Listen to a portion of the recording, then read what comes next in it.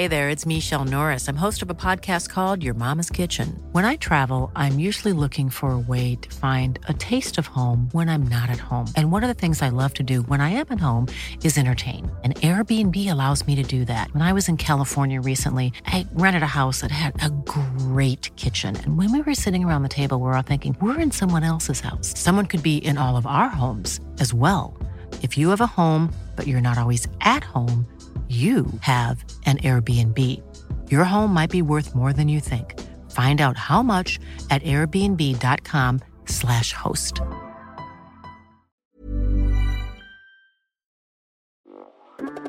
Hey hustlers, we know that this 2024, the entrepreneurial journey is filled with challenges. An often overlooked aspect is the time-consuming task of processing payroll and managing government requirements. And did you know that the average admin spends a whopping 50 hours per month dealing with just government compliance? That's time you could be spending on growing your business, or let's be honest, taking a well-deserved break.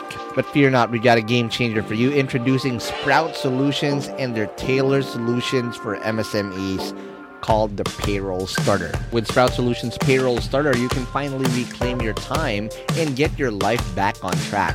Say goodbye to the stress of remembering tax dates or worrying about missed payroll runs. This bundle is designed to make your life easier and your business more efficient. And here's the best part. The cost starts just at 5,000 pesos per month for businesses with up to 10 employees. Yep, you heard that right. That's just 5,000 pesos per month. So why spend another minute drowning in payroll paperwork when Sprout can revolutionize the way you manage your payroll and government requirements? Take the first step towards a more efficient business today.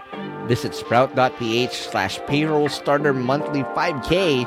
If you missed that, don't worry. We have it in the description box of this episode. So click that too. And again, big shout out to Sprout Solutions because your time is too valuable to be spent on paperwork. Reclaim it with their Payroll Starter. Now let's begin this episode. I do more than one thing, and a lot of people criticize me and tell me I need to focus on one thing and do that well and only do that. But in my life, I always have many things going on at the same time, and there always seems to be like some ray of hope in something that I'm working on. Welcome to Hustle Share, the podcast that features the daily grinds of unique hustlers around the world to show not our differences, but that our hustles are very much alike. Now here's your host, Ronster Bae-Pyong. Welcome to episode 17 of the Hustle Share podcast. My name is Ronster, and I'm your host. And this episode is brought to you by Payroll Hero, a time, attendance, scheduling, HR, and payroll solution for Philippine companies. If you're new to the show, we'd like to welcome you because we love having new hustlers on the show. And you're one of them, so thank you for being here today. Now, to give you a heads up of what we do here, technically, Hustle Share is a podcast that lets you improve your hustle by learning from other hustlers. How do we do that? Literally, what we do here is we talk about the grit, the grime, and everything else in between. So we get to improve our own hustle by listening from other hustlers, talk about their pain, their struggles, and their journey and how they got to where they are now. Now again, like what I always say in every episode, I'd like to give you a heads up or a warning that there's a lot of adult content in this podcast. So please do turn the volume down if you're in public, or make sure that there's no kids around, because we cuss a lot in this podcast. Now this episode is very unexpected because this guy that we're about to feature didn't really come up to meet with me to talk about his life and his journey. But somehow, through meeting with him, I found out that his story is extraordinary, and I think a lot of people need to hear it because this is going to be a very great episode. And our guest for this episode is Mr. PJ Entrepreneur. Yes, that is his real name. His last name is Entrepreneur. And in this episode, we're going to talk about his humble beginnings growing up in New York and how he literally started this journey by selling pebbles and rocks from the beach and sold them as jewelry when she was young. The other amazing thing that he's going to talk about is how he was able to meet Tommy Hilfiger when he was starting out, and how Tommy Hilfiger inspired him to be an entrepreneur, and how he made a fortune buying real estate. He's also going to talk about how he ended up being in Asia and all the way to the Philippines and the mystery behind his name. And most importantly, he shared so many tips and tricks that a lot of us can use and implement in our own hustle as well. So get ready to be blown away as much as I did when I met this man. And let's begin this episode right now.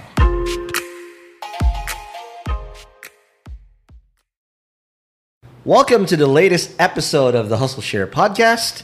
Today is very interesting because I kind of ambushed him. Our next guest here today. He had no idea that we're actually going to be doing a podcast. We were supposed to be doing chatbots, but hey, your story is quite interesting. And before he even dropped by to the show, he sent me a whole list of things he's been able to like, this guy is pretty cool to feature in the podcast. His name is PJ Entrepreneur.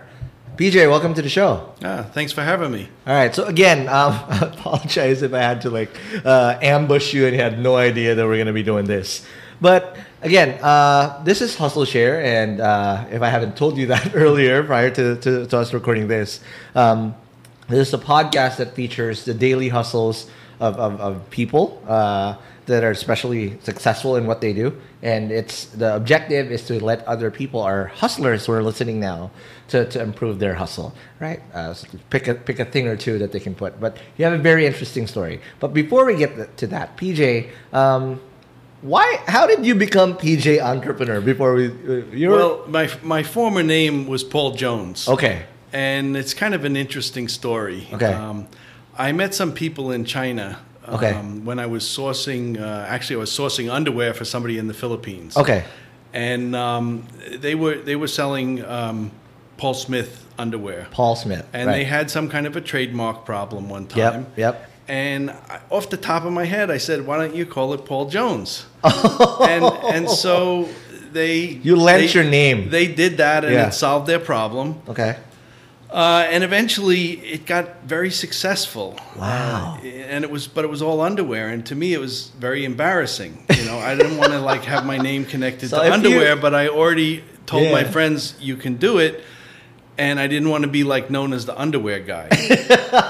But if you're listening to this, and you look to your underwear, your undies, and it says Paul Jones, you're listening to your underwear talk right now. Well, right now, Paul Jones is more into men's clothing, and if you search on Amazon, you'll see many, many styles of. Wow! So they continue the brand, with your name. It's very popular for shirts and sweaters and things like that, and probably will be expanding soon. There's some things I can't really talk about, but anyway, it was very successsul. And you're still part of this, not anymore. I just basically gave my name to my friends. Wow. I don't really focus on the money, and I had no idea it was going to be successful. Okay. But these people are now... Just trying to help them out at that time. They're very close to me, like my own family. I call them my Chinese family. Okay. And so, anyway... They have this brand, Paul Jones, right. And then they came to me one day and asked me, can I help them with a ladies brand? Okay, and they had some brand that they had, and I said it doesn't sound too good, and so they said, will you help us come up with another name? Okay. And I did, and basically the name is Grace Karen. Grace Karen. And if you search on Amazon, you'll see it's got the #1 best-selling dress on Amazon right now. No way. Yeah, and there's you're the genie of good branding. There's about 8,000 reviews, and the name didn't just come up. There was a lot of research. Yeah. And at the time, I didn't really know a lot about China. I had just met these people. Okay. And then we had this minor success with Paul Jones, and then they asked me for help, and I said, sure, I'll help you, but I don't know anything about fashion. Basically the only thing that I knew about fashion was in New York State. I used to own a building that in a hometown of Tommy Hilfiger. Got it. So now this is where you started. We're riding the time machine, and that's leading me to my next question. Well, I started before that. We'll get into that later. Okay, but cool. Anyway, I owned this building in upstate New York, and one day this guy comes walking by, right, and he's looking up at the building, and he says, I'm wondering, what you're doing here. And I was renovating and, putting my company in there and renting it out. Right. I saw this on the video you showed me. Yeah, your early days and whatnot. Right. So anyway, he said, I'm Tommy Hilfiger. Do you know who I am? And I said, no, I don't. This is 1989. And so it 89. Yeah, it was right around the time when he had this big billboard that made him what he is. Right. So no, I didn't know him, but he had just started to advertise in the New York Times, and some people knew about him. After he left, I realized who he was. But he asked me if he could use the second floor of my building, which was an old department store, and I believe his mom used to work in that department store. No way. So there's a little bit of heritage in that already. Yeah, he did a charity event. Wow. In that on the second floor of our building, and we raised like $4,000 for the United Way. What? And he gave away Tommy Hilfiger bags before anybody before it became again, kids, if you're listening to this and you were born in the late 90s or whatever have you, right? Tommy Hilfiger is a real person, right? he went up to PJ's building. So wow, that is and he also has a really interesting story because he used to work pumping gas in a Hess gas station. Now, no way. If you look at the Hess logo, the Hess logo is very similar to the Tommy Hilfiger logo. So only that's instead where of being green, it's blue and red. Yes, yes. And then, he used to dream about fashion and having a business. And then he opened up a place. I forget what it was called, but he was selling blue jeans, and he had 2 or 3 locations, and he went bankrupt. And then after he went bankrupt, he went to New York City. Okay. And this is a story about him too. But anyway, no, but it's good because people need to hear this. This is Hustle Share. Yeah. Right? So anyway, it inspired me. So he went to New York City and he worked for Gloria Vanderbilt, and then he had a line called Tommy Hill. All these things, but it didn't work out. And eventually, I believe that he met a guy, I think it's Merjani, an Indian guy from Hong Kong, who gave him money to get started. And then he bought this billboard for, I think it was $160,000. And it had the names of fashion designers. And then it said Tommy was the last one, Shoot. And everybody's like, Tommy who? And anyway, that's how he got famous when they had so Fashion Week billboard. in New York. Yeah. So wow. So anyway, this kind of inspired me, and I told my friends, I was like, I don't know anything about fashion. I wear the same thing every day, and I what was your outfits like back then in '89? Well, just plain stuff. I'm not really a fashion kind of person. Okay. So anyway, when they asked me about the ladies' clothing line, I'm like, I never bought a dress in my life. I don't know anything about fashion, but I'm willing to help you. Got it. Because they sort of said you're a branding genius, to come up with this, and it was successful. So anyway, we came up with the name Grace Karen after a lot of work and also a trip to the factories, because I said, I'm only going to help you if you let me see the factories, because at that time I was brainwashed by the media and believing all these factories had little kids working and people were not being treated well and all that. So I said, you take me to the factory and to make sure that there's nothing crazy going on in here. So I went on a trip with her and her boyfriend at the time, and they're now husband and wife and have a little kid. But anyway, we went together, and sometime after the trip, we came up with a whole bunch of names, and checking the domain names and the trademark issues and all that, and we came up with Grace Karen, got the trademark on it. Wow! And then they put that in one trip. It was one trip, but I think the whole thing may have taken like a month from the beginning. Laser quick, right? But it wasn't an immediate success. But over the last, I guess it's probably about 8 years, something like that. It's now the #1 best-selling dress. Now there's many styles, but I'm just talking about one particular style is the #1 dress and has over 8,000 real reviews. Look it up, fake guys. reviews. Grace Karen and Amazon. Yeah. So anyway, it's kind of a success that I never expected. And, you know, Who would have thought that there was a dude? Since that then, actually I've made that, developed right?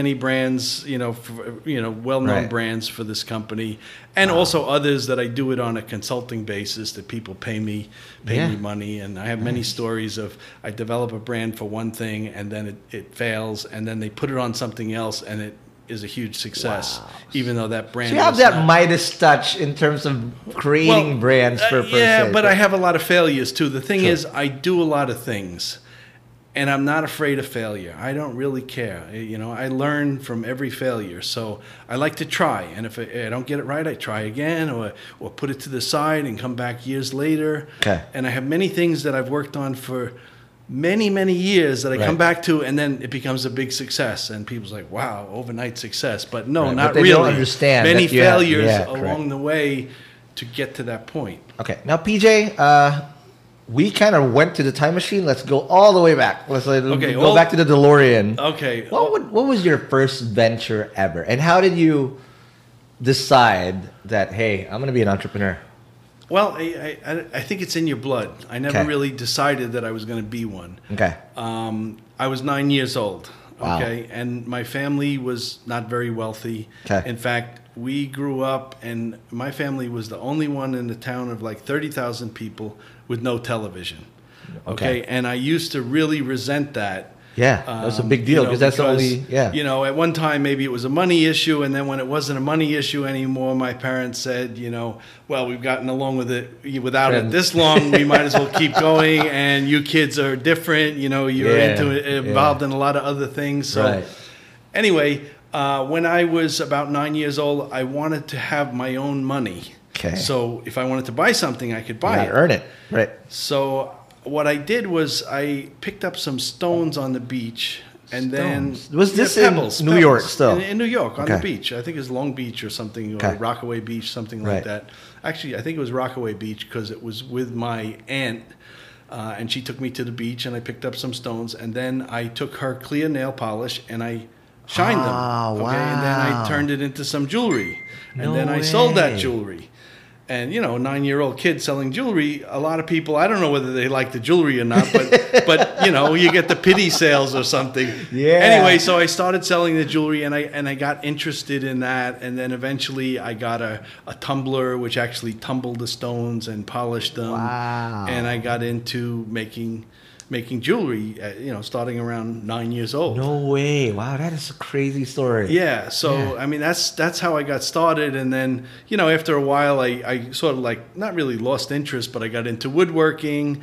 And so I was making picture frames, like oval picture frames and plaques and things like that. Okay. So that was like my second business. Right. Then I got a job working for a hardware department in a family-owned lumber yard. Yeah. And I just learned so much. I was 14. I think it was the day I turned 14 that I got this job. And I worked there after school, as well as I would deliver my papers, and then I would go to this job. No, wow. And, that's crazy. While so- studying still. Yeah, I was in school, Right. high school or junior Right, high, whatever junior high, it is. Yep.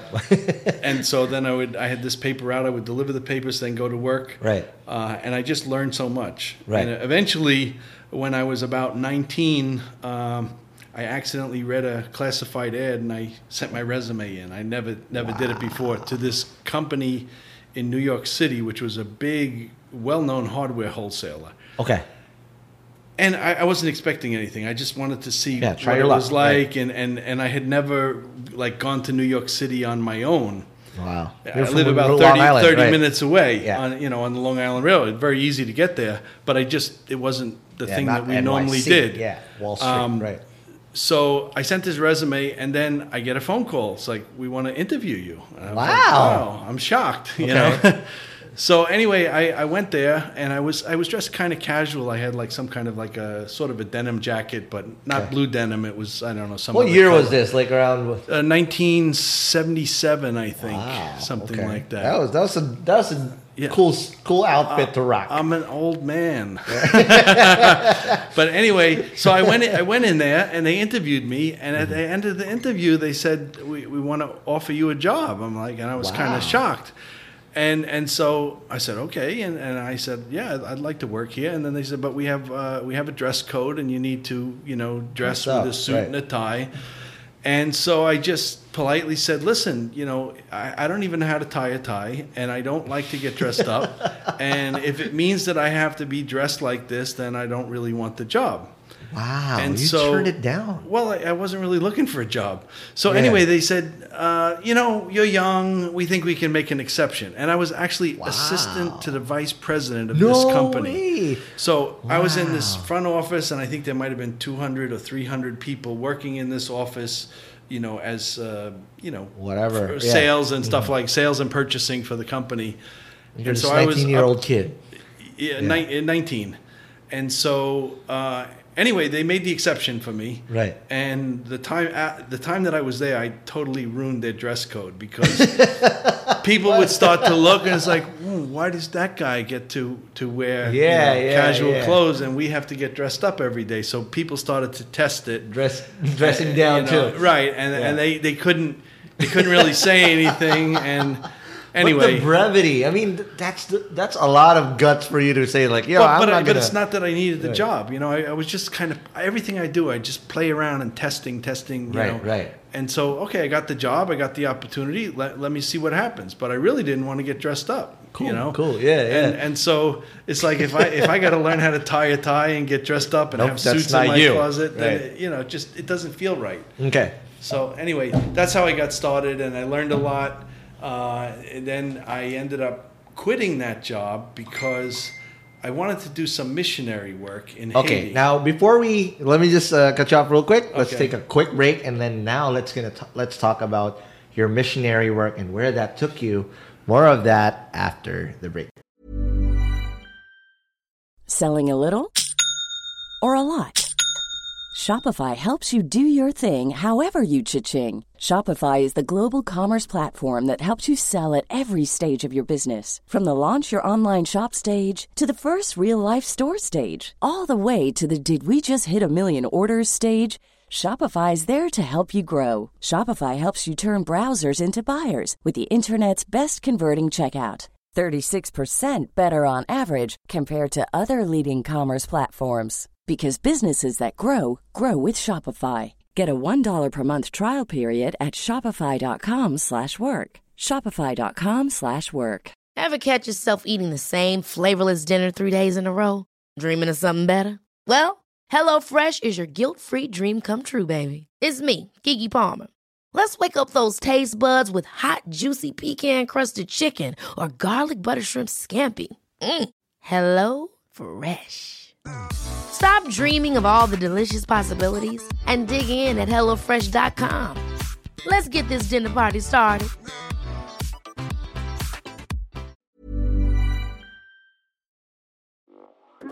Hey guys, I have a very, very exciting opportunity I want to share with you guys. If you're a B2B startup founder, listen up. Your ticket to growth is here. Introducing Impact 24, the Philippines' largest B2B SaaS challenge. Calling all startups in their pre-launch, pre-seed, or seed stages, this is your chance to accelerate your growth. Submit your pitch to Impact 24 and get ready for a 10-week intensive program to elevate your solution. What's in it for you? How about up to 500,000 pesos in MVP project support, exclusive credits from industry partners, personalized mentoring, and a shot to pitch at SaaSCon PH, the country's biggest SaaS conference this April. But you gotta hurry up because submissions close on January 26, 2024 already. Don't miss out on this opportunity to take your startup to new heights. Apply now at SaaSchallenge.ph.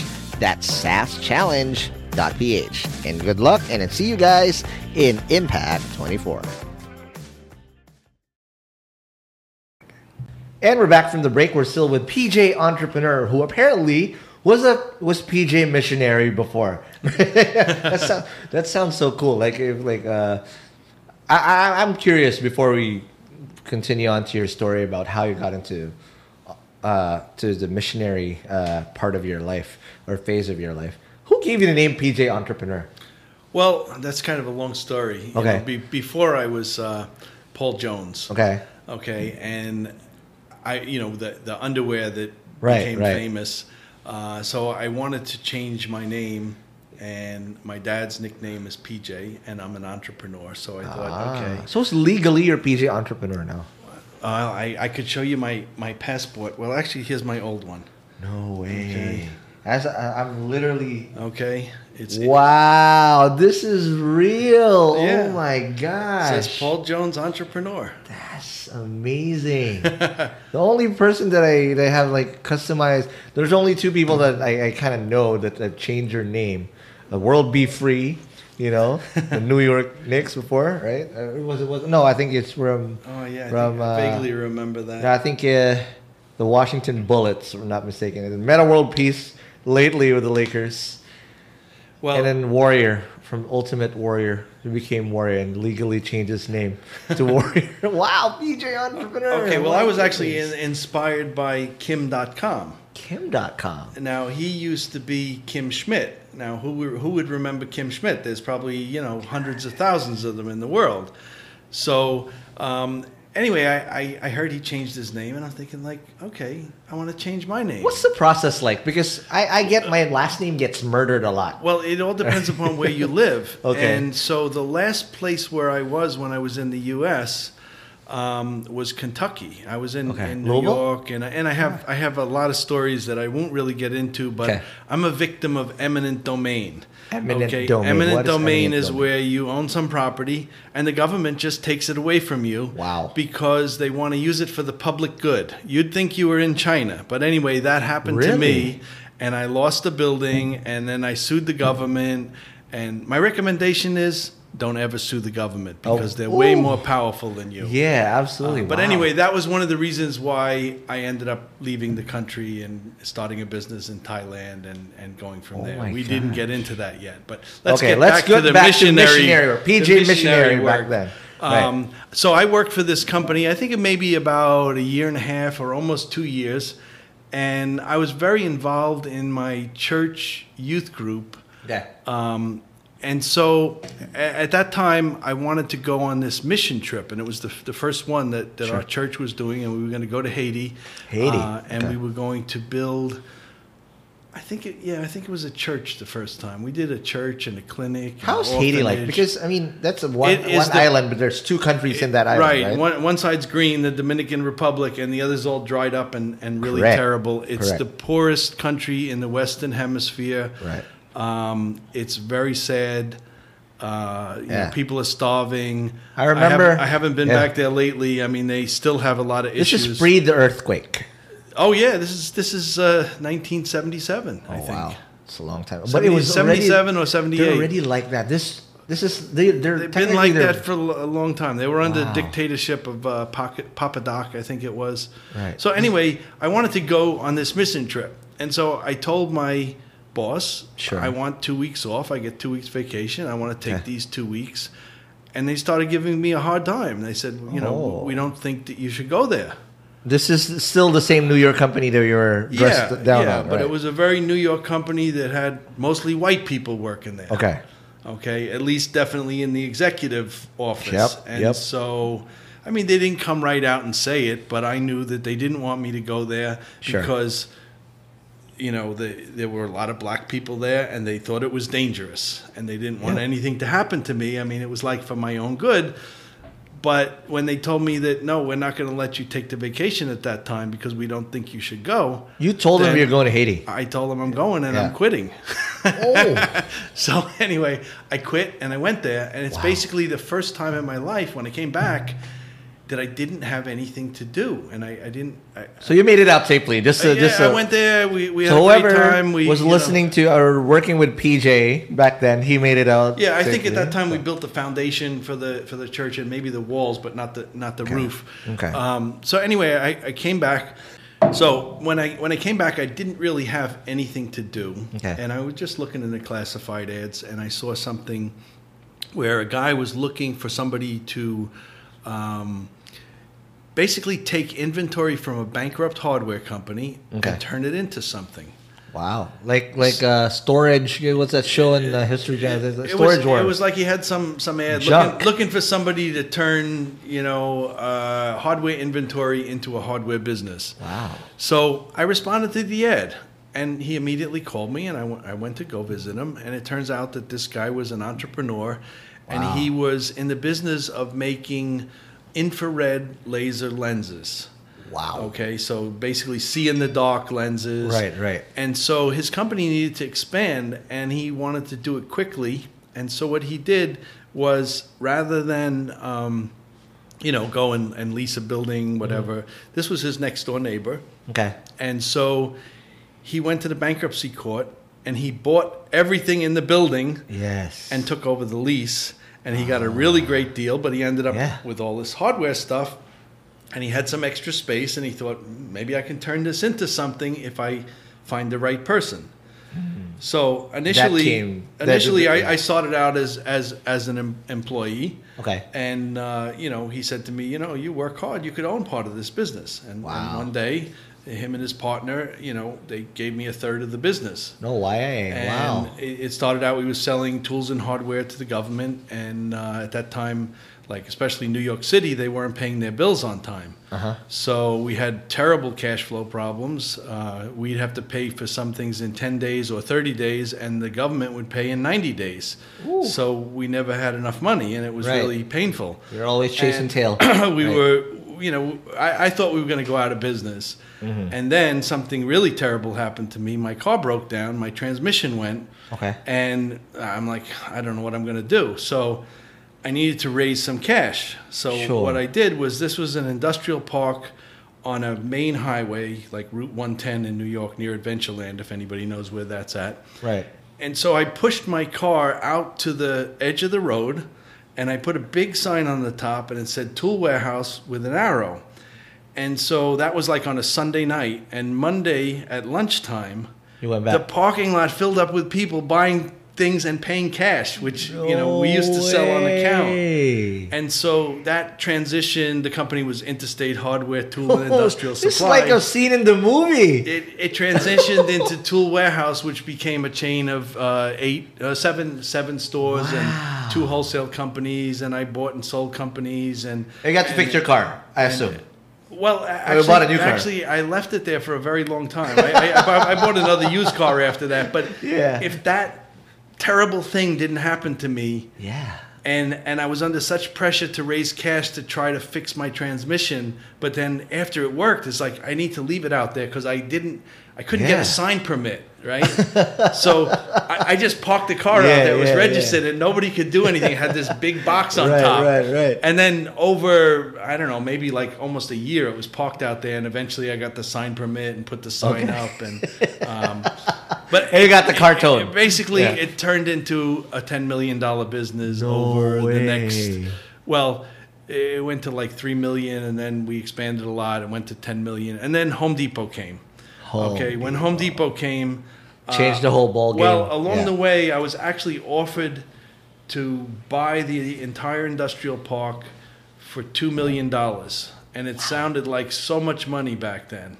Yeah. But what happened is some investors bought it, and then they leased it to Home Depot, and they ended up knocking down all the buildings, and I had to move, and I moved to another, like at the entrance of Home Depot, but it was never the same after that because the way I had my store set up, people just loved to shop there because everything was thrown in bins, and it was like hunting for bargains. And, And then I moved to a smaller place, and it was not the same. More organized, and it felt more like a real store. And then there was a Home Depot right down the road, and so it's tough to compete with that. Wow. So I ended up closing some stores and selling my main store and another one. And then eventually they went out of business, and I never got paid for it. So this is a good question. So my first startup, I did that for 8 years, crash and burn. I lost everything. Get back up? No, it's not that easy. I know. Believe me, I know. How do you cope with that stuff? Because it's tough. It's gut wrenching. There's nothing that can, but you had an empire already. You have really bad days, but I always have I do more than one thing, and a lot of people criticize me and tell me I need to focus on one thing and do that well and only do that. But in my life, I always have many, many things going on at the same time, and there always seems to be like some ray of hope in something that I'm working on. Okay. And so that's kind of what keeps me going. Got it. And I just keep experimenting until something works. And then when it works, and you got to be ready to go full force on Sure. it when something's working. And so my next thing was I had this real estate that I bought in upstate New York. Wow. Which is the hometown of Tommy Hilfiger. And my plan was to buy real estate, rent it out, collect the rent, pay Cool. the mortgage, and, Cool. and so forth. Cool. So I started out, I actually bought a post office. I didn't know you could buy a post office. Post office? But I bought a post You office. can only do that in games. I didn't know you can do that in No, real life. I actually Right. bought two of them. But what happened is I heard a post office was for sale, and then I got the information about the underlying lease, and it was expiring. Right. And so I made a contract to buy the building with me having the right to renegotiate the lease. Yeah. So I went to the post office. I said, hey, your rent's doubling. And so the value of the building was based on the current rent roll. Wow. And there was some apartments in there too. And so anyway, I bought that post office, and Right. I financed it basically with putting a mortgage against another one of my buildings. Right. And totally owner financing. And I did well. And then I thought that was so much fun that I went and bought a second post office, which is in Erin, New York. Yeah. You know, like it's an Irish type thing. Right. And I did the exact same thing. The Rinse lease and was getting repeat. ready to Yep. expire, and I went to the owner and I made a ridiculous offer. Wow. And then that's also how I got the several buildings in the downtown area. I made crazy offers. Wow. One building, which was a department store, 30,000 square feet, and on 4 floors with an elevator and everything. It was listed for $600,000. Wow. Okay, and then. Now, this is in New York State. I mean, it's upstate New York, but Yeah, still but 30,000 New square York, feet. New You know, York, you yeah, can't that's build crazy. it for very much. Right. So it was listed for that, and then they reduced the price to $300,000. No way, half. 300. Yeah, they're very wealthy people because there was a flood in 1972, and there was lots of government money, and basically they took the money from the flood and then invested it in the market and fixed their place up at the same time. Okay. But anyway, they were pretty wealthy people, 2 old retired guys that owned it, Okay. and they were in Arizona playing golf, and the pipes froze. Oh. So I heard Winner. Yeah. that the pipes froze and that they really wanted to get rid of it. So I made an offer on it, and I sent them an offer with a $10,000 check attached Right. to it. And by the way, I didn't have the $10,000 in my account. We just But had the I sent it by bravado FedEx. to write that 10 grand. Right. I sent it by FedEx to these guys. in Arizona. And they were in Arizona, and they got it, and then they got me on the phone, and the 2 partners was on the phone, and I was there, and they said, well, we got your offer. We're asking, $300,000. They said, well, we just have one question. How did you come up with the price? Now, the price was $91,263. Yep. Now, how did I come up with the price? I went like this on my calculator. I was like, okay, that one looks good.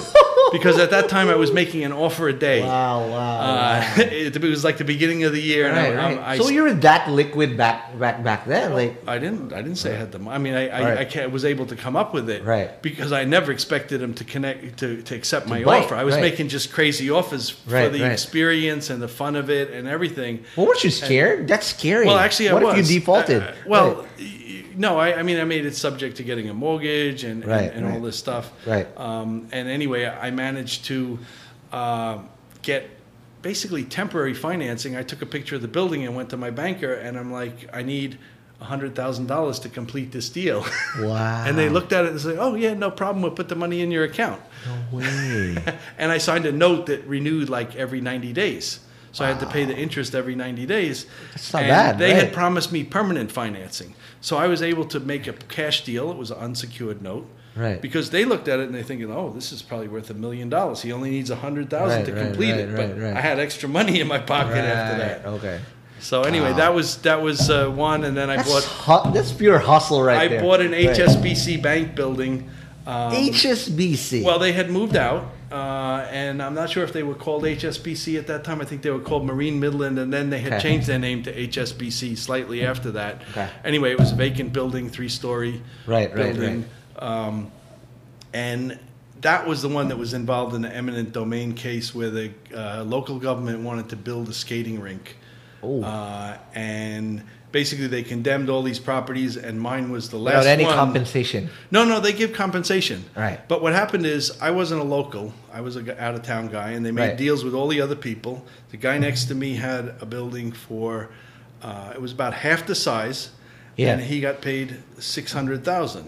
Wow. Okay, so I thought I should get at least $600,000. Well, they only had $60,000 left, so that's what they ended up paying me. But they also knocked the building down before the judge had signed the order saying that they owned it. So I'm like, hey, you damaged my building. You know, so they're like, well, we're going to get it anyhow. And anyway, so I sued them. Don't ever sue the government. That's my advice. Okay, there you go. Because it led to litigation and just being put on lists and, you know, to the point where I thought, you know what? I don't even want to live in this country anymore. And eventually I went to Bangkok on a vacation, and then I thought, you know, let me make some back office over there, somebody to handle my domain renewals. And so you still had business back in the States back then? Yeah, I did, but eventually it got to the point where I don't want to be involved because there's a lot of litigation going on back and forth, and it just wasn't fun anymore. And so when I went to Bangkok, I started, and I told my crew back in New York that, you know, I'm going to move the company to Bangkok. And of course, everybody told me I'm crazy. And by 2008, there were no more people working in New York. And I had already, come to the Philippines then, and things were really taking off. But I didn't feel the need to have U.S. employees anymore because of, taxes and just all kind of corporate problems. Sure. Okay, now let's take another break, PJ. And when we come back, let's now talk about how you transitioned from Bangkok, made all the way to the region, basically touring Asia and seeing all the business opportunities, and how that led to your current hustle now, and more of that after the break. Hey hustlers, it's time to talk business once again, and we're excited to share a bit more info about our sponsor, Sprout Solutions. And again, just like what I said at the start of the episode, you should check out Sprout's Payroll Starter as you grow your own startup, because this bundle that they have is literally what you need to take your startup to the next level as you grow your employees. And this bundle is your key to freedom, including payroll outsourcing to experts, a subscription to timekeeping and attendance software, and government compliance services. Sprout's Payroll Starter has you covered for payroll, BIR, SSS, and taxes. All the stuff that no founder loves to do. So let Sprout handle the busy work and say goodbye to lines and tax payment stress. All this for as low as 5,000 pesos. Again, that's just 5,000 pesos all in for your payroll and HR needs. So visit sprout.ph payroll-starter-monthly-5K, or again, just click the link in the description box of this episode to elevate your business management game. And again, big thank you to Sprout Solutions, liberating your time for what truly matters. Hey hustlers, wish there was an easy way to open a bank account and grow your money without the hassle of lengthy application process and income documents? Well, I got good news, because today's sponsor, Uno Digital Bank, is here to help you achieve your financial goals. You can easily open an account with the Uno app in just 5 minutes and one valid ID. And as one of the 6 digital banks licensed by the Bangko Sentral ng Pilipinas, the company is committed to providing customers with simpler, better, and more accessible banking. Last year, Uno Bank was recognized by the Asia Banking and Finance Awards and bagged the title Open Banking Initiative of the Year due to the success of its partnership with GCash, one of the Philippines' leading mobile wallet platforms. And with the Uno mobile app, you can access an hashtag Uno Ready savings account and enjoy daily interest crediting. With their hashtag Uno Earn or hashtag Uno Boost time deposit accounts, you can enjoy a high interest rate of up to 6.5% per annum. Enjoy monthly payouts with hashtag Uno Earn and flexible tenors with hashtag Uno Boost. Other app features include pay bills, the Uno Virtual Debit MasterCard, life insurance, scan and pay with QRPH, and phones. And the one thing that I really love about Uno Digital Bank is they're open to collaborate with a lot of Filipino startups. I've had a chance to see the partnerships that they've had lined up with the startups that they have, and it's truly exciting to see how a digital bank like Uno can enable startups to unlock the power of fintech through digital banking. So if you're ready to elevate your banking experience, download the Uno mobile app today from the Google Play Store or App Store. Or if you want to collaborate with them, I'll be happy to give you an intro. Just shoot us an email at hello@hustleshare.com.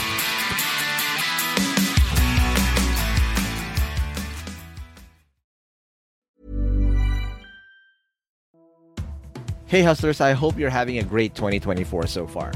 As you know, a lot of startups had a very challenging 2023, and hopefully things are going to do better this year for a lot of us. Not just because it's the year of the dragon, but also because our sponsor Dragon Pay is here to help your startups process payments in the most efficient way. Established in 2010, Dragon Pay empowers businesses of all sizes to accept and disburse payments through secure and convenient channels, giving your customers the flexibility to choose the payment method that suits them best. With over 85 partner channels, 35,000 partner branches nationwide, including QRPH, e-wallets, crypto, buy now, pay later, and many more. They also process an astonishing 15 million transactions processed globally each month. Dragon Pay is your trusted choice for online payments. And here's something to show you how legit Dragon Pay is. Dragon Pay was named FinTech of the Year at last year's Philippine FinTech Festival in 2020. So let's make 2024 extra prosperous for you and your startup in this year of the dragon. For more details, head on over to dragonpay.ph. That's dragonpay.ph. Trust the pioneer, trust Dragon Pay.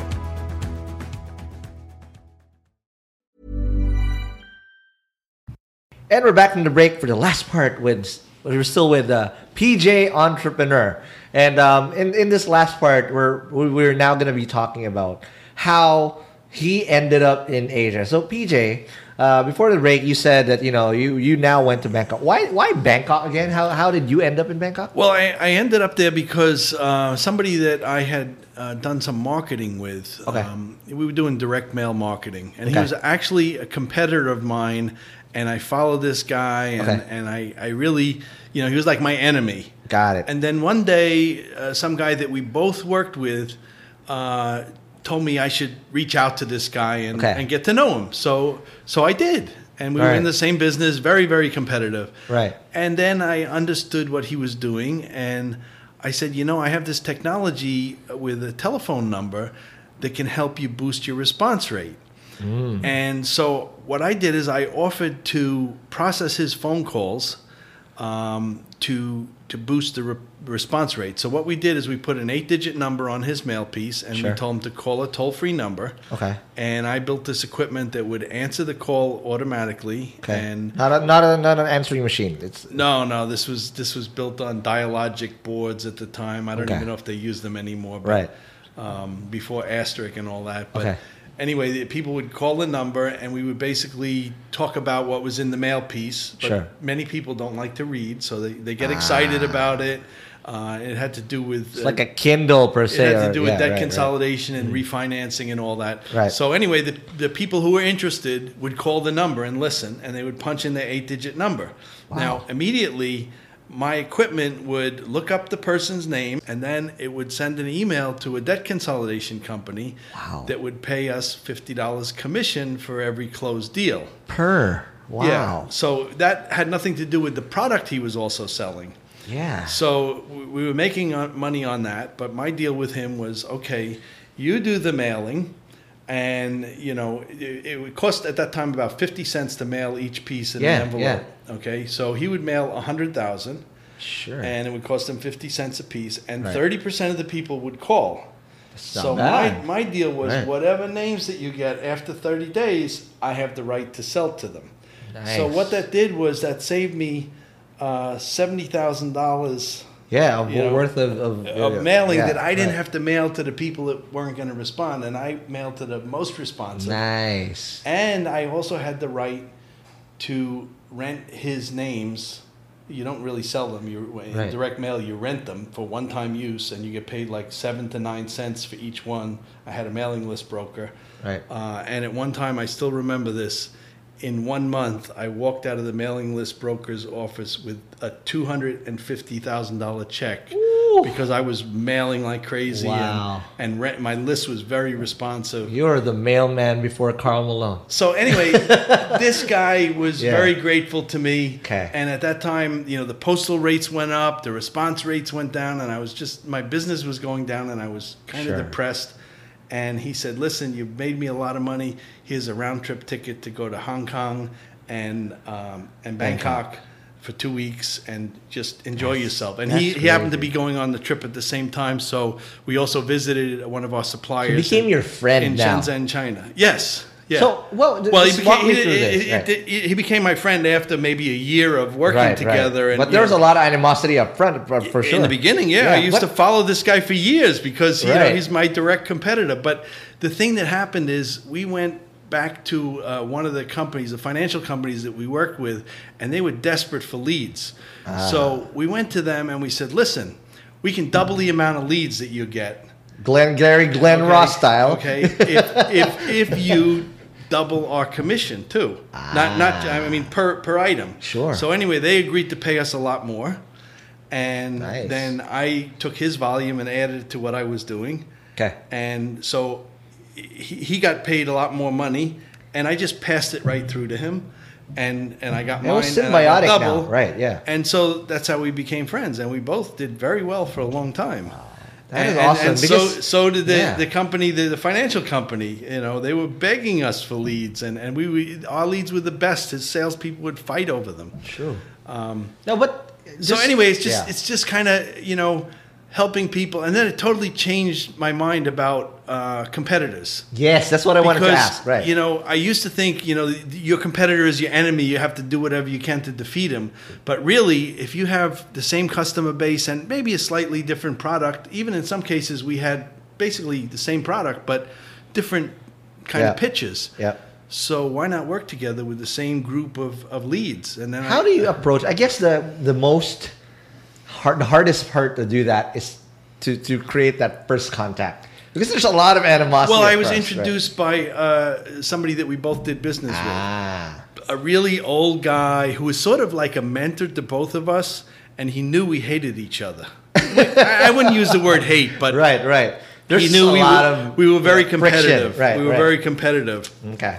And at that time, I was actually winning because they had some contest in the company, and I sort of pushed him out of first place. Right. And so just like the Red Sox and the Yankees. yeah. Like, So kind of anyway, thing, this right. guy, I respected him a lot, and he said, "Hey, why don't you reach out to him and contact him?" And Wow. and so there was a bridge. yeah. Yeah, okay. And see if you. But that totally changed my mind about competition. That's and, amazing. and like I like to right now, I love to reach out to people and say, how can we work together?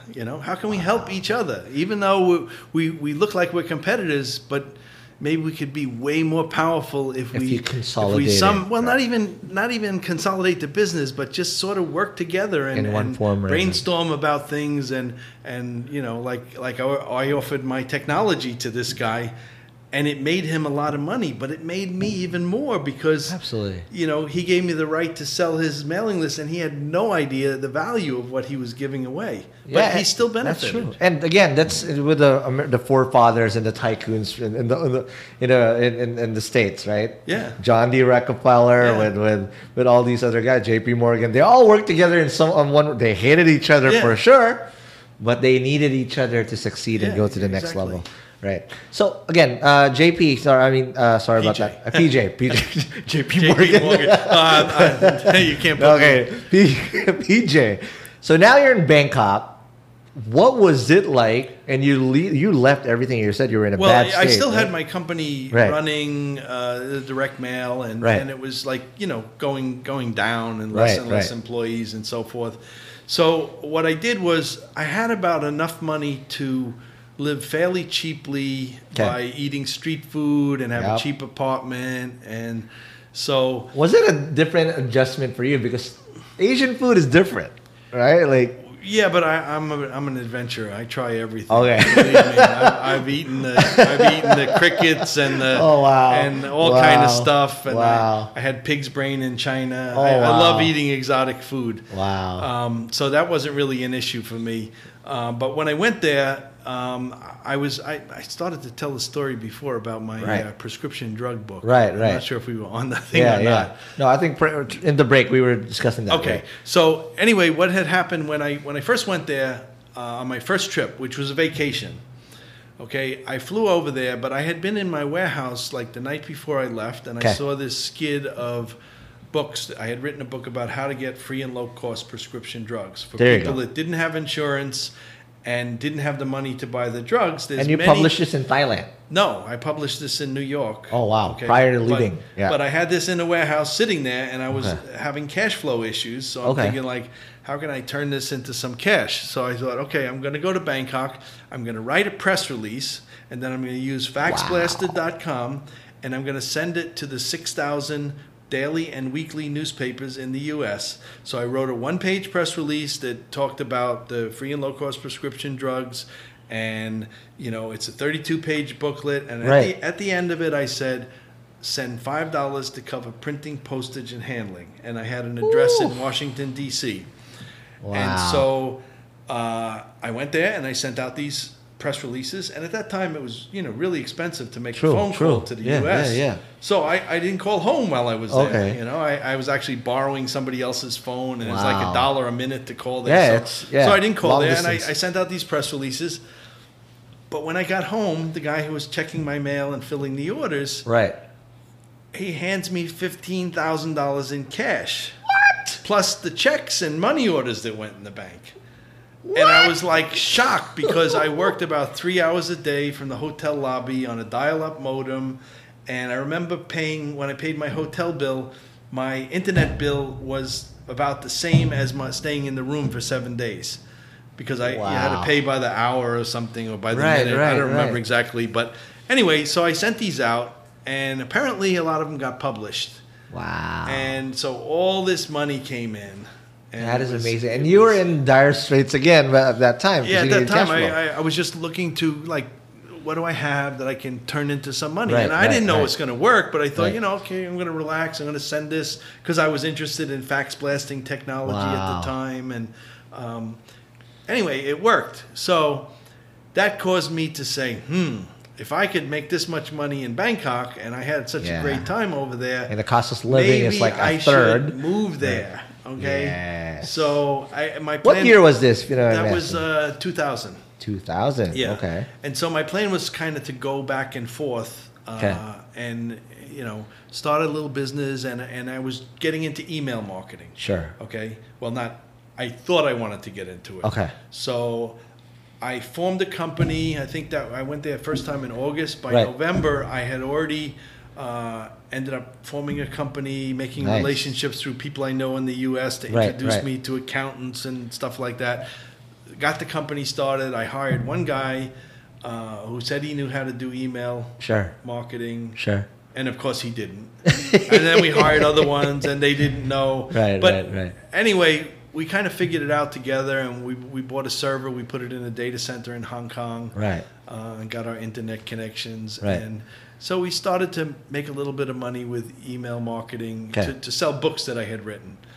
And eventually we learned about Google AdWords. AdWords. So I had heard this thing about some guys in California selling words. And I thought, how can you sell words? Words are in a dictionary. How can you sell them? Wow. And so I remember it was like one Sunday afternoon, and I thought, I want to try to figure this out, because like people are starting to talk about it. And so I sort of figured out how to make an ad, and I made an ad to drive somebody to my website about some books I was selling. And I put like $50 in there, and at that time it was a penny a click. Well, I made like $1,000 a day off of $50. And that went on for a long time. And it was like, you hit the jackpot. And of course, I increased my budget. But then more and more people are finding out about this, and the price is going up and up and up. And, I think by the time I was not doing so much of the AdWords, or where we stopped making money, it was like about 30 cents a click. and we were just breaking even. Yeah, but still, you already made bank. So again, Right. I was like, this is not good because, Okay. I'm starting to have cash flow problems. I have all Okay. these people and Right, we right, can't pay them. Right. So I thought, I have 50,000 people that went to my website and signed up with their email address. Okay. Some of them bought, some Okay. of them didn't. Okay. So I found out about affiliate marketing. And I took, There you go. I took, this was for a satellite dish in, I sent it to my friend in Chicago. Basically, Okay. I sent one email and I called up my friend. I said, listen, Right. I just sent you an email. Click on the link. Right. Sign up for a satellite dish. And he's Right. like, well, my landlord won't let me put one up. I was like, just sign up for it. So anyway, he signed up for it. And immediately I saw $3 in my account. Just like that. Which they paid me, basically just his name and phone number, permission to call, whatever. Yeah. So the next day, I sent Referrals, a technically. bunch of emails out, and I made about, I think it was $300 or $400. Yep. It's like, wow, this is amazing. All I did was hit the send button Right. to my 50,000 of that one email, Right.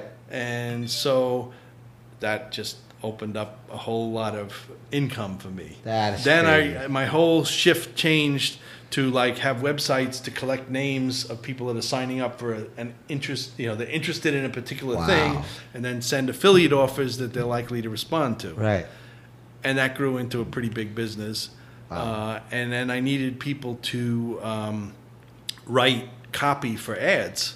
And I used to import people from the U.S. Yeah, and because from that's Canada. not available in the Right. Thailand So back then. Right? we had two companies in Bangkok because they have all these rules about employing foreigners. So we had to make another company just so we could employ more foreigners. Oh, wow. And then Okay. we had issues with the immigration because people would, it's hard to get the permit. Right. So I ended up opening a coffee shop in the first floor of my building. I had expanded a lot, and we Right. got our own building. And the first floor was a coffee shop, and all the other floors were offices, and I lived on the top floor. Right. And so, anyway, we did pretty well, made a lot of money. Yep. But then one winter, I was coughing because the air was really bad in Yeah, Bangkok I heard, at that I time. heard, right. So I went to Hong Kong, and I was like, okay, I'm a little better. And then I had this friend that had a call center in Ortigas Center. Yep. And so I thought, you know what? I'm going to go fly over there and see what it's like. And I remember. So you've never been to the Philippines prior to that? No. And what year was this? This was 2006, I think. Oh, wow. Okay. And so I booked a flight from Hong Kong to Manila. I have no idea what I'm doing. I land in Manila. I tell the taxi driver, take me to buy a SIM card. Okay. Wow. So he bought the SIM card, and then I don't remember where I stayed, but anyway, I ended up at 4 o'clock in the morning at Ortigas Park, and Right. I'm seeing McDonald's is crowded with people. Yeah. And Because the call center I industry was is like, booming. wow, this is unbelievable. Yes. So anyway, I was just kind of checking out the area. Okay, I go back to Bangkok, and I start coughing again. I thought it was just like I had this cold or whatever that I couldn't get rid of, but it was in the air. So I started coughing again. And then after a couple of weeks, I thought, I'm going to go back to the Philippines and see if the air is better, because I was feeling like I can't live like this. Right. I don't want to go Your- back your- to your- I your don't want to health go is back on to the New line, York right. or anything like Right. that. So anyway, I came back here and I stopped coughing. And I thought, this is a sign from God. I must open up a There business you go. here. So imagine if you Filipinos are listening to this, right? And you think we have it bad, people move here because we have better air, apparently. No, because there was a recent ranking too. There's out of the 10 best air in the region, we have 6 or 5. It's just different things that are in the air. I forget what it is, but whenever I feel it, I can go to the internet and I can see, this one hit 30 parts per million. Right. That's why. And that you're going to suck that one way or another. Yeah. So Right. anyway, I came here and I thought, okay, I'm going to rent a place. And I rented a place in Emerald Mansion. Okay, Here, it's a residential building. Here. And then I hired a couple of people, and I had people coming in and out of there. And then the building started saying, you can't have a business in your home. Right. And so I ended up renting a place at across the street, Strata 100. Got it. And I think it's 200 square meters. Right. And we started there, and Right. and it was actually the first. I think it was maybe 16 months. I had given myself a year to be successful or come back, Right. and I wasn't successful. But I also wasn't giving up because Right. I'm like, I got all this money invested in here. I can't. Correct, yeah. I can't just walk away. Yeah. And I had this guy who had. What were you doing at that back then? Was it the same thing in Bangkok? We were doing some automated telephone stuff. We were experimenting with, and also, in Bangkok, I had hired some people to do the AdWords. Okay. So that was still going on, right? Yeah, but in the beginning, we were just kind of struggling a little bit, Okay. trying to find our way. But about 16 months, we found our way. There you go. And, Boom. And things just took off. And then my business grew like 10 times in a couple of years. Whew. And I was making a lot of money and paying a lot of people. I mean, I had people all over. I don't remember the exact numbers, but more than 100 between here and, Right, and Bangkok. right. And we had like 30 interns and opened a bunch of other. I was in the employment agency business and I had a talent company and Wow. different things. But then it got to the point where it wasn't so much fun anymore, and I was actually still involved in some litigation in the U.S. Because of the building. of what happened before, and I wasn't able to transfer money from the U.S. to here, and I just thought, you know what, this is not fun anymore. I'm just going to stop, Just like that. and Wow. I'm going to help everybody get good jobs or start businesses, and I'm going to relax and travel. And anyway, I traveled for 8 years. 8 years. So just walk us through briefly to that. During 8 years of all this time grinding and hustling and, Well, I'm still pulling grinding what- and hustling, but there are small ideas. I wasn't focused Right. on making money because, I did okay and I had enough to spend. yeah, 8 years. Yeah, and I spent a lot of time in China because I could see that if you could cut out all the middlemen, you Yes. could do really well. So along the way, Amazon FBA happened, and because Amazon only used to sell their own stuff. Correct. But And then- now they source it out to China. Right, and then AliExpress and Alibaba, all this stuff. So you've happened seen at the this same happen time. firsthand, But right. I could see that they have a special shipping called e-packet service. Okay, and at that time, for 50 grams costs $1 to ship to the U.S. with a tracking number. No way. And if you were to send that same package from, say, Los Angeles to Chicago, it would cost like $3 or $4. yeah. And FedEx, I think wherever, I UPS. think no Right. tracking number on that. Yeah. So I saw So they're a huge, more advanced a in huge China. opportunity, Right, right. you know. And then, well, the thing is, when I met my friends, of course they're not going to tell me their secrets. Right. That's why I rented a place in their building so I could. I had a Immerse home. I yourself had a home in again. Hong Kong and a home in Bangkok and a place here too. And so I traveled between all the places. Right. But when I decided I wanted to, Stay put. stay in one place. Well, not really one place, but I wanted to be in China sometimes. I was like Okay. going back and forth from Hong Kong to China, and I rented this place. It cost me like $60 a month for a 1-bedroom apartment at that time. Wow. And then I got 3 different internets because I never put up with bad internet. Right. Anyway, it's terrible.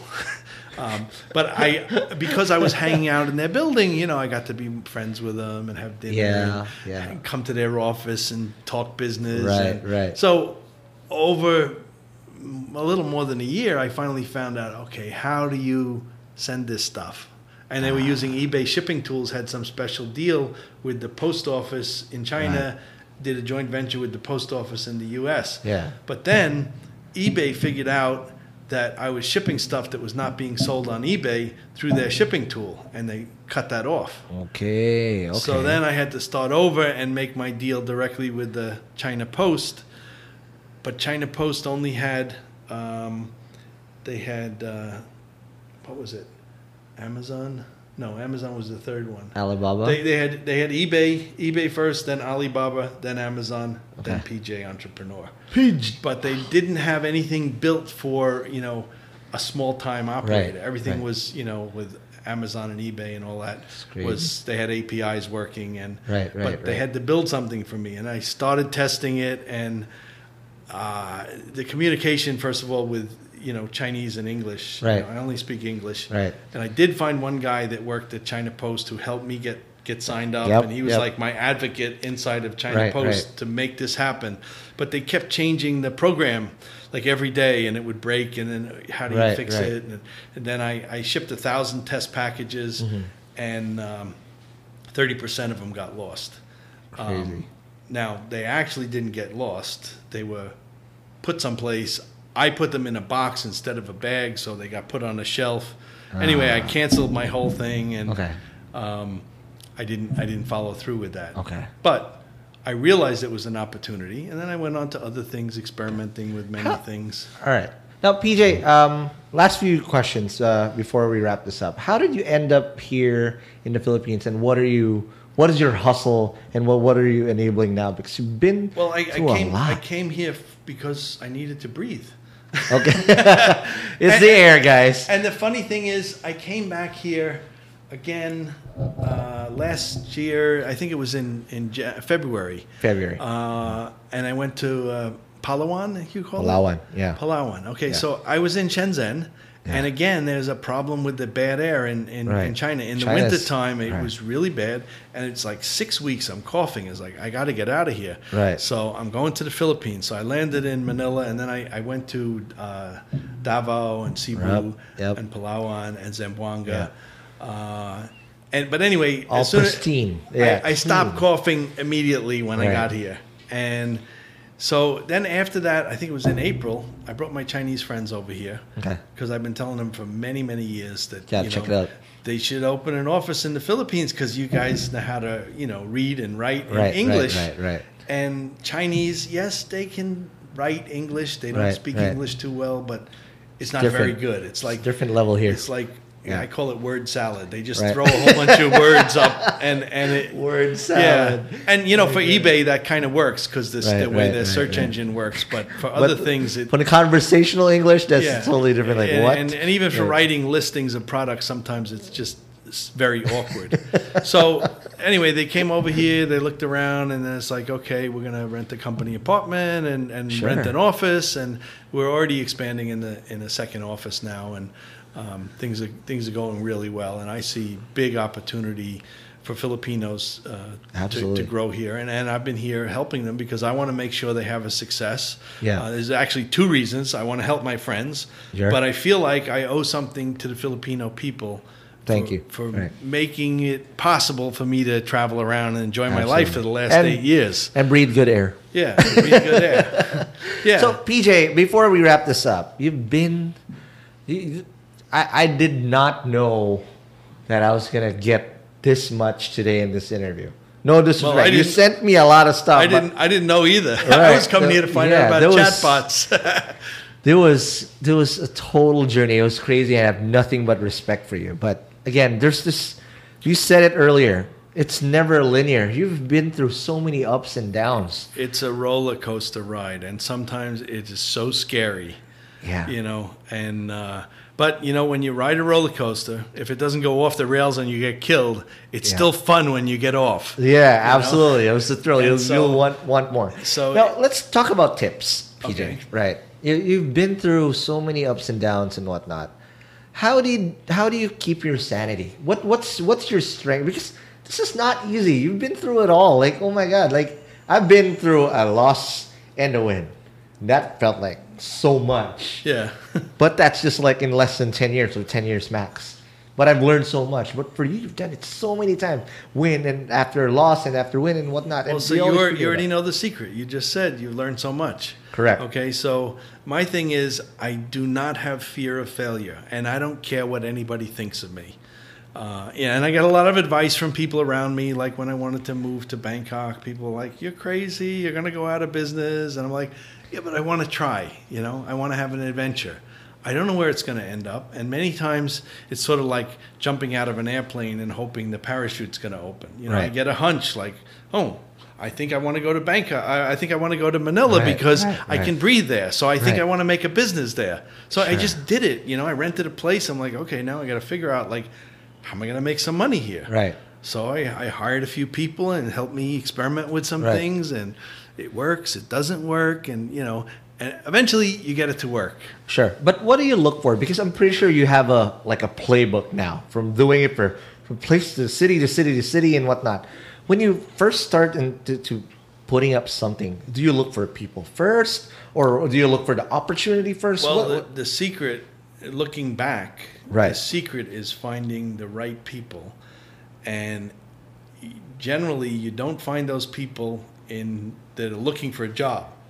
You have to network with people and get to know them, and then solve some of their problems. Like they might be interested in something, or they might have a dream for their own business. Okay.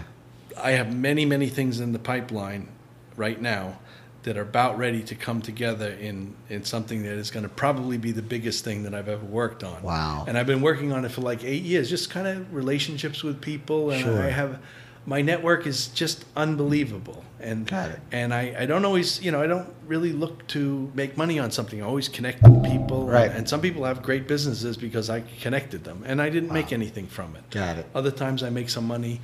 But what I'm putting together now is sort of going to be like, I want to help other entrepreneurs use my sort of infrastructure and all my your life's all work. my contacts. Yeah. Like for instance, somebody wants to sell on, they want to do e-commerce. Right. Well, the most difficult thing to selling is buying. Buying quality product from a reliable source and a reliable shipper. If you try to do it, there's a lot of drop shipping programs out there, but Right. most people fail because the people cheat them or they cheat their Right. customers, and eventually they give up. Right. So the right thing is what I've built over the last 8 years is helping my friends, and Okay. They trust me, and so they have this infrastructure, and I'm trying to create something that will take that and sell in other areas like social media marketing. I'm making friends with a lot of influencers, especially here in the Philippines. It's a totally different ball game here. Right. Millennials United. Right. Okay. I just was at an event with them. They had a bunch of vloggers there. Right. And I met a lot of really great people. Right. I also met a guy, What's Up Tony? Do you know him? Yep.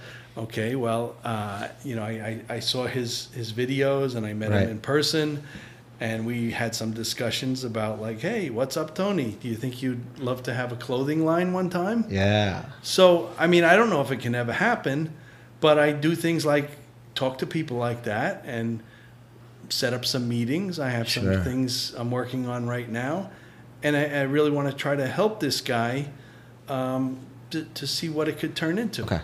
And not just him, but there's a lot of people, but that's one I just was Sure. chatting with him earlier today because we set up a meeting, and I Sure. have 2 other meetings that I'm going to go to sort of on his behalf to pitch the idea. Wow. Can we do this with very little capital and just experiment? Got it.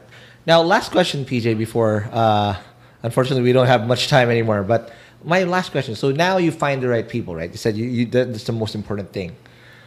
But working with them is a totally different, because they're all unique at one point. Do you have a certain approach to delegation and working before you even delegate? What's your style like? Well, I try to find people that can do things like, for instance, I'm terrible with accounting and money. Okay. And I have one woman here that she's like my best friend. There you go.